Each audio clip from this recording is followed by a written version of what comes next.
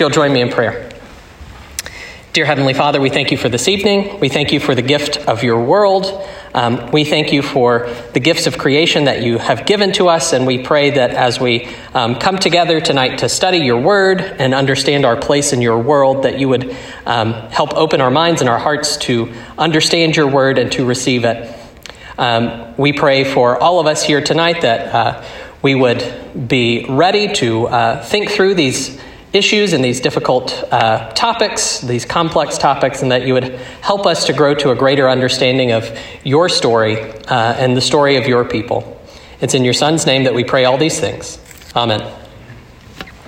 All right, so I'm going to start by reading Romans 5, beginning in verse 12. Therefore, just as sin came into the world through one man, and death through sin, and so death spread to all men because all sinned, for sin indeed was in the world before the law was given.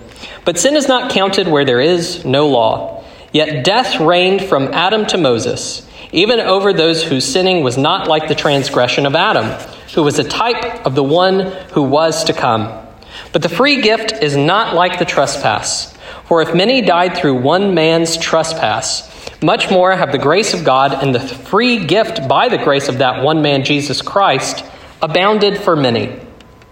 And the free man's gift is not like the result of that one man's sin. For the judgment following one trespass brought condemnation, but the free gift following many trespasses brought justification.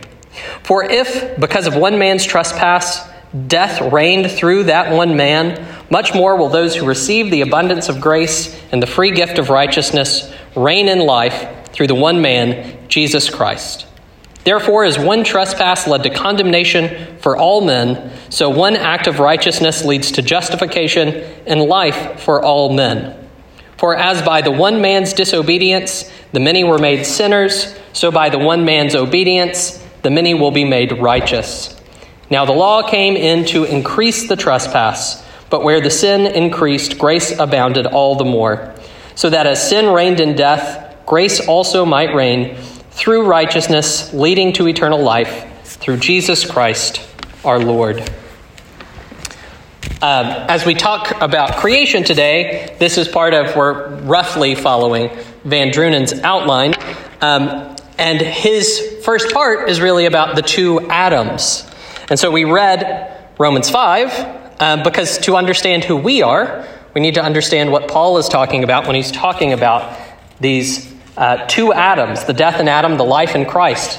It's not a slip of the pen that Paul does this. He does this again in 1 Corinthians. He picks up the same theme of two Adams. And so tonight, we'll look at creation in particular. We'll look at the first Adam. And the next time we meet on the first Thursday in March, we will talk about Christ and finish up this section of his book.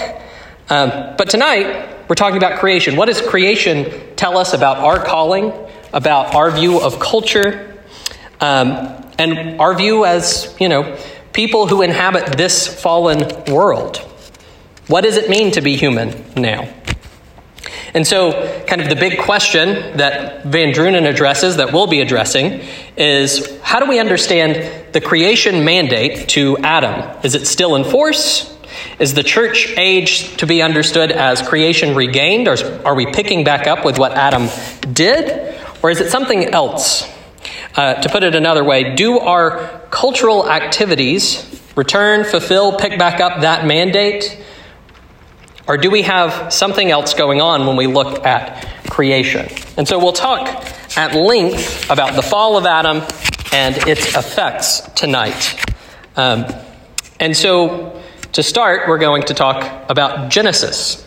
We're going to talk a lot about Genesis. So if you have a Bible handy or you're using a Bible app, I would just turn to Genesis 1. And we're going to have readings from Genesis 1, Genesis 2, and Genesis 3. And I'm probably going to ask somebody to read them as we go. So we'll really talk about this story that's unfolding in Genesis and how it's interpreted in the New Testament as well. But we'll go through 1, 2, and 3.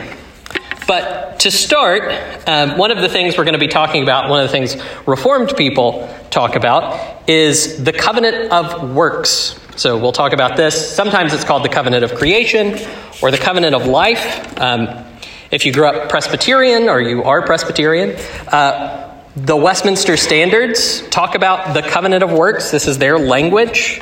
But our own confessional heritage reflects this understanding as well. The Belgic Confession in Article 14, which talks about the fall of man, talks about Adam transgressing the commandment of life, which he had received. And by his sin, he separated himself from God, who was his true life, having corrupted his entire nature.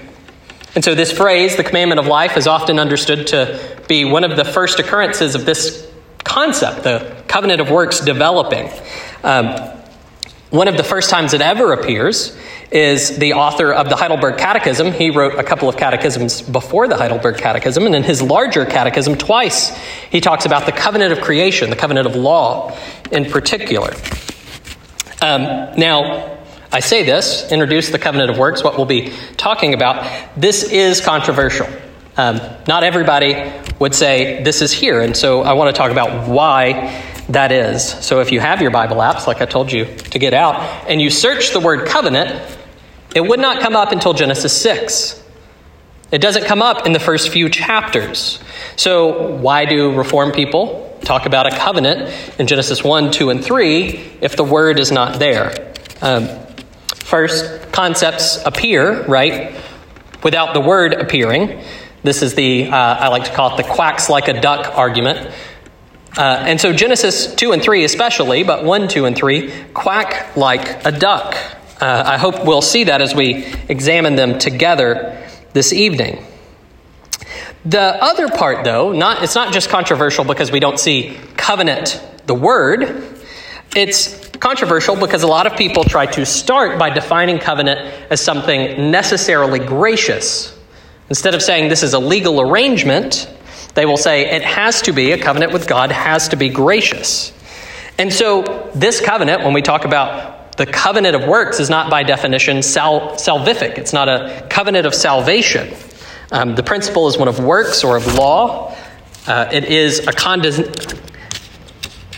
I'm blanking on the word. God comes down to us and meets us in the covenant of works, but it's not gracious in the sense of being salvific. So I'm going to ask somebody, if they would, to read Genesis 1, beginning in verse 27, and just go through verse 31.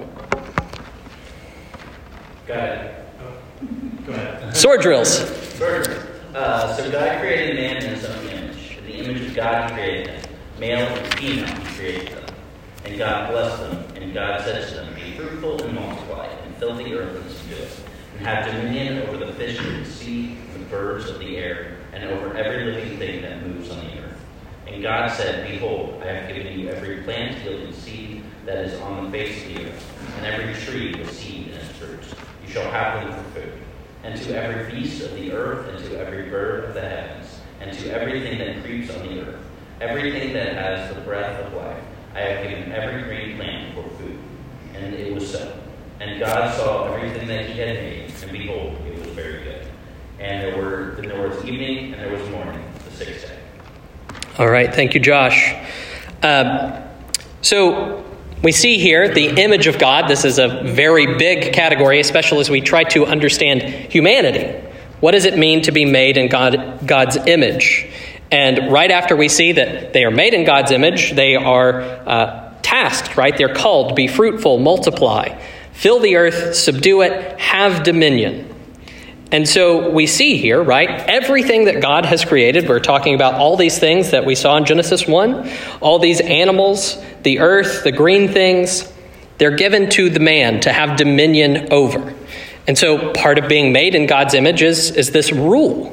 There's a rule, a reign, dominion that is part of the image of God. And Paul elsewhere will talk about being created in righteousness and holiness as part of the image of God.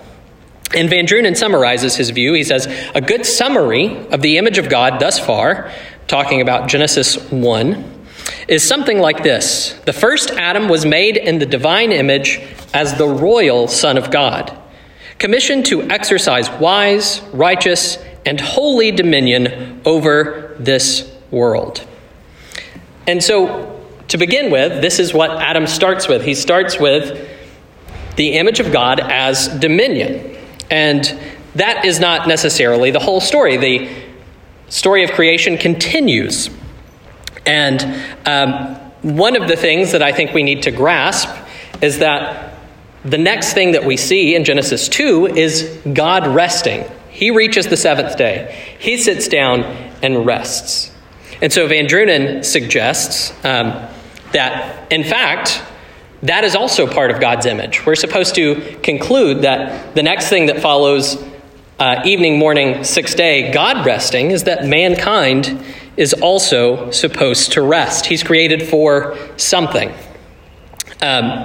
So one of the things theologians would say, they would say it differently than this, is that we have to think about last things first. The very theological would say something like, eschatology precedes soteriology. Adam has a goal before he needs to be saved. We have to think about that. We have to keep that in mind as we understand what's going on in this covenant. Perhaps you've heard Tim Keller or others describe kind of the progression of the Bible as from the garden to the city, right? The garden is not the final thing. When we think about this comparison to Revelation 21 in particular, this city, it's not an identical picture to Genesis 1, 2, and 3. There's differences. There's a city there. There's the heavenly Jerusalem. And so Van Drunen, and I think rightly, argues that when we see God entering his rest here, that is a pattern for us. And one of the big supporting factors for this is Hebrews, right? The author to the Hebrews makes this clear, that the rest that's spoken of there is also for us. And so in Hebrews 4, if you want to follow along, I'll pick up in verse 4. Says it this way, and this is one of my favorite quotations just to back up. For he has somewhere spoken of the seventh day. He doesn't say where. He doesn't say in this place. He says somewhere he said this. Couldn't even remember Genesis 2. For he has somewhere spoken of the seventh day in this way. And God rested on the seventh day from all his works. And again, in this passage, he said, they shall not enter my rest, referring to Psalm 95.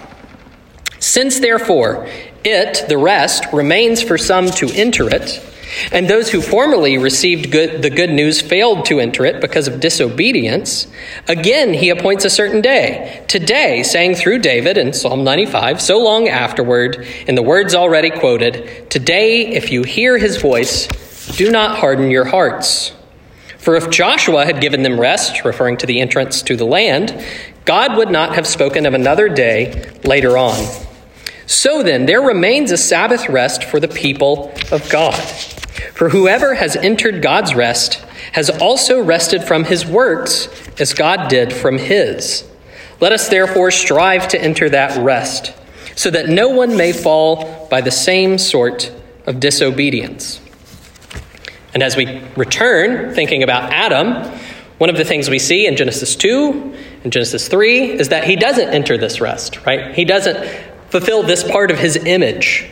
He doesn't rest like God rests. And why is that? Why is he created to rest and he doesn't? What went haywire? Well, that's where we get into the story of the Garden of Eden in particular.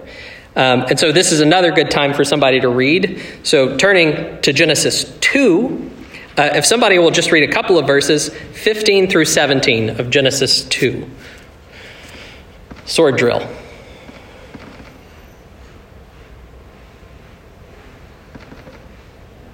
Okay. Megan. Yes. Then the Lord God took the man and put him in the Garden of Eden to tend and keep it. And the Lord God commanded the man, saying, of every tree of the garden you may eat, but of the tree of the knowledge of good and evil you shall not eat, for in the day that you eat of it you shall surely die. All right, thank you. So, as we think about this, right, we have the 7 days of creation wrap up. We begin this kind of second account of creation, or maybe an elaboration. People differ on how to understand the relationship of these two. But we see kind of a zooming in on Adam and Eve and their role in the garden. And one of the things is that we see man given even more specific and bound tasks. So first off, this doesn't relate to the whole world. This relates to the garden. He's put in the garden to guard and to keep it. And many scholars have noted, some of you are probably familiar with this, some of you maybe not, that the garden is like a temple. It serves a lot of the functions that a temple does, same functions. And so some of the ways we see the parallels, right, is that when Adam and Eve sin, they're removed from this special place. There's this place they're to guard and to keep. They're kicked out after they sin. God comes down and visits them and speaks with them. His presence is there in the garden in a special way. Another way to see this parallel is that when you hear guard and keep in this passage, usually when those two are put together, they refer to the task of a priest. Priests are to guard and keep the temple. And so what we see here is Adam's being given an additional task. He's being given something else on top of the image we've already seen. It's not only that he's being a king, but now he's also being called to be a priest. And our Reformed forefathers would also add in their prophet somewhere along the way. But we'll focus on this priestly call. This priestly task is specific to the garden. He's supposed to protect, right? And it's limited. He's to protect this particular place. And I would make the case that this is also probationary, right? The garden is this limited place, and it's supposed to grow and fold out. Adam is being tested here. And so he's to guard and protect the holy space from intruders that are unclean, that are unholy. We already understand how he failed to do this with the serpent. But one other thing that we saw in Genesis 2 is that there are these trees, right? And this is another one of those moments where if it looks like a duck and it quacks like a duck, it's a duck. Well, these trees symbolize things to us, right? They picture things. They're called the tree of life, the tree of the knowledge of good and evil. They're symbolic in a way. Meredith Kline, a Reformed Old Testament scholar, talked about them as sacramental trees. They're a picture of the potential fates Adam can have in this covenant. They hold it out to Adam. And one of the things being a Hebrew scholar has afforded me is the ability to know that later, when we get to Genesis 3, and we're talking about the fall, and it says we need to, kick man and woman out of the garden lest they eat the tree of knowledge of good and evil, lest they eat of the tree of life. Lest means they never did it. It was not something they had previously done. It never means that. It never means something that had been accomplished and would be accomplished again. It only ever means lest they do something for the first time. And so Adam had not entered into life. He had not entered into rest. That's where we get this idea of the covenant. And so Adam has this probationary task in the garden. He's got these trees picturing for him knowledge of good and evil and life, and he gets to choose. And he fails. He broke the covenant, right? And so what do we need? What is the remedy for this? And before we get to that, which we'll definitely focus on more next week, we also need to think about what is the ramification for failing this covenant, right? If this is what Adam's called to do, and it is, then what happens when he doesn't do it? What happens to Genesis 1 when he fails in Genesis 2? So we see in Genesis 3, and I'll go ahead and read this part, but I'm going to pick up in verse 17 in particular, if you want to follow along. And to the man, God said, "Because you listened to the voice of your wife, and you have eaten of the tree about which I commanded you, you shall not eat of it. Cursed is the ground because of you. In toil you shall eat of it all the days of your life. Thorns and thistles it shall bring forth for you, and you shall eat the plants of the field. By the sweat of your face you shall eat bread until you return to the ground. For out of it you were taken.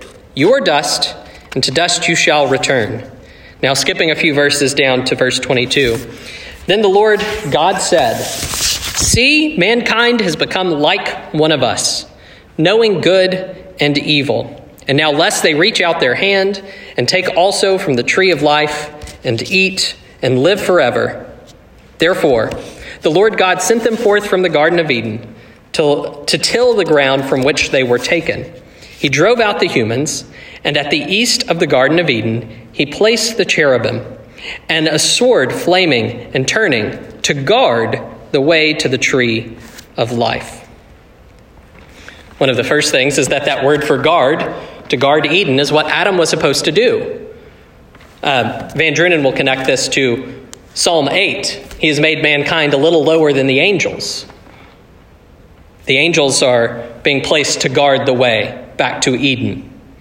Mankind is supposed to be above the angels, but he is not yet. There are a few things, right? Man is removed from the garden. He loses his priestly task. It's reassigned. But also the man's work. The call that he was given in Genesis 1 is also cursed. His dominion over the ground is cursed. His cultivation, his labors are more difficult. They're harder. He's given a death sentence, right? You will return to dust. You will not live. The Belgic Confession notes he lost all his excellent gifts, which he had received from God, and he retained none of them, except for small traces, which are enough to make him inexcusable. Adam can no longer take up his task. He can't do this. It's been cursed. And so he can't rule rightly. He can be neither priest nor king in this way. He's not a perfect image bearer. The image is marred. He's failed the test. And at that moment, there's a seismic shift that occurs that we see portrayed for us in Genesis. We've seen it all throughout our Genesis series. In the fall, what we will see in Genesis 4, which we won't read ahead, but what we will see is that cult, worship, priesthood, and culture are ripped apart. We even see it beginning here in the curse. There's the seed of the serpent and the seed of the woman. As you go through and read about Cain, Cain's lineage is the one that founds metallurgy. They're the ones that found all the cultural activities. But Adam's lineage leads to Noah. There's this cult and culture divide. The two seeds represent culture and calling on the name of the Lord. And so all throughout, we see it again and again going into Abraham and onwards. There's the faithful remnant, and there's the serpent's seed. So something that was wedded in the garden is torn apart. This is also similar to what we see in the New Testament, right? The church is not wedded to the state in the New Testament. It's separate. It's its own institution. It's a separate community. Now, it lives among the world. So this is distinct, say, from Augustine's two cities. Augustine's two cities are two cities and you're a member of one or you're a member of the other. But here we see that Adam's seed, the woman's seed, and the serpent's seed live together. We will see in those genealogies, if you go ahead and read, some of the same names recur between Cain's lineage and Seth's lineage. And so we see that all throughout, especially the Old Testament, we heard on Sunday about Abraham making a covenant with a pagan king. They lived among, but separate from, and they called on the name of the Lord. And so this leads us to the big question, right? Do we pick up, now that we're redeemed, Adam's calling, or is something else going on here? And I would argue in Adam, right, mankind cannot reach the height for which he was created. And in Christ, Adam's mandate is accomplished already. As the church, we do not assist in accomplishing this probationary task. Christ did that. And so the way that the New Testament especially talks about this is 2 ages, right? Christ is in the world to come, reigning. We have a down payment on the world to come in the presence of the Spirit. But this world, this old world, is passing. One of the ways, I think, to make this point very stark is to say, this is what we confess creedally, right? We believe in the life of the world to come, not the life of the world that is here. And so when we think about this dominion mandate, when we think about the mandate to rest, it's not something which we accomplish. It's something which Christ accomplished. That's the argument of the book of Hebrews. It's the argument of Genesis. They're waiting for the seed to come and do the thing that Adam failed to do. And so we do not get an indication that the common things of this world will be transformed in the world to come.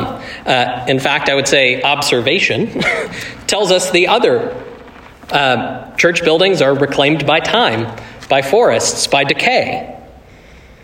The peaks of Christian cultural activity fall. Kingdoms, nations, buildings, they fall, things change. But God says he will preserve his church, particularly his people. And so part of the reason I read the Belgic Confession is to say, right, he's corrupted his entire nature. All of Adam is corrupted. And it goes on, that's Article 14. Article 15 is about how we get all of those things from Adam. Original sin, corruption. We also can't do these things. We also have corrupted nature. And so the way Van Drunen will go on to talk about this, and he kind of closes this chapter out in the same way, is to say what we're looking for is not recreation, but new creation, right? The new creation gained, not creation regained. So in all of this, what are we supposed to do with our callings? Because we do live in a common world. Some of us here work in and around government. How are we to view this if we're partaking in common kingdoms? Well, they're good. That doesn't make them redemptive or eternal. They contribute to our society here. That does not mean that they will contribute to Christ's kingdom in the long run. Our sinfulness is too total. Christ's grace is too total for us to be contributing. The picture of the world to come, the covenant to come, is total, right? It's the Jerusalem from above in Revelation. It's not a city that's built up from below. And one of the things Van Drunen, this is a sneak preview of the next chapter, talks about is that when we see the nations going in Revelation, it's an allusion to Isaiah, but it actually removes the part where they're bringing in riches. It talks about the wealth of the nations coming in, but in Isaiah, it's much more expansive about what that exactly is. And in Revelation, it is pared down, and it keeps in continuity with the picture of every language, tribe, and tongue coming in. And so, looking at creation and looking at the last things first, I think we have to understand what we do here in this world as good, as common, as what we should do as people who image Christ, but not as ushering in the kingdom. And so with that, we have about 45 minutes for discussion.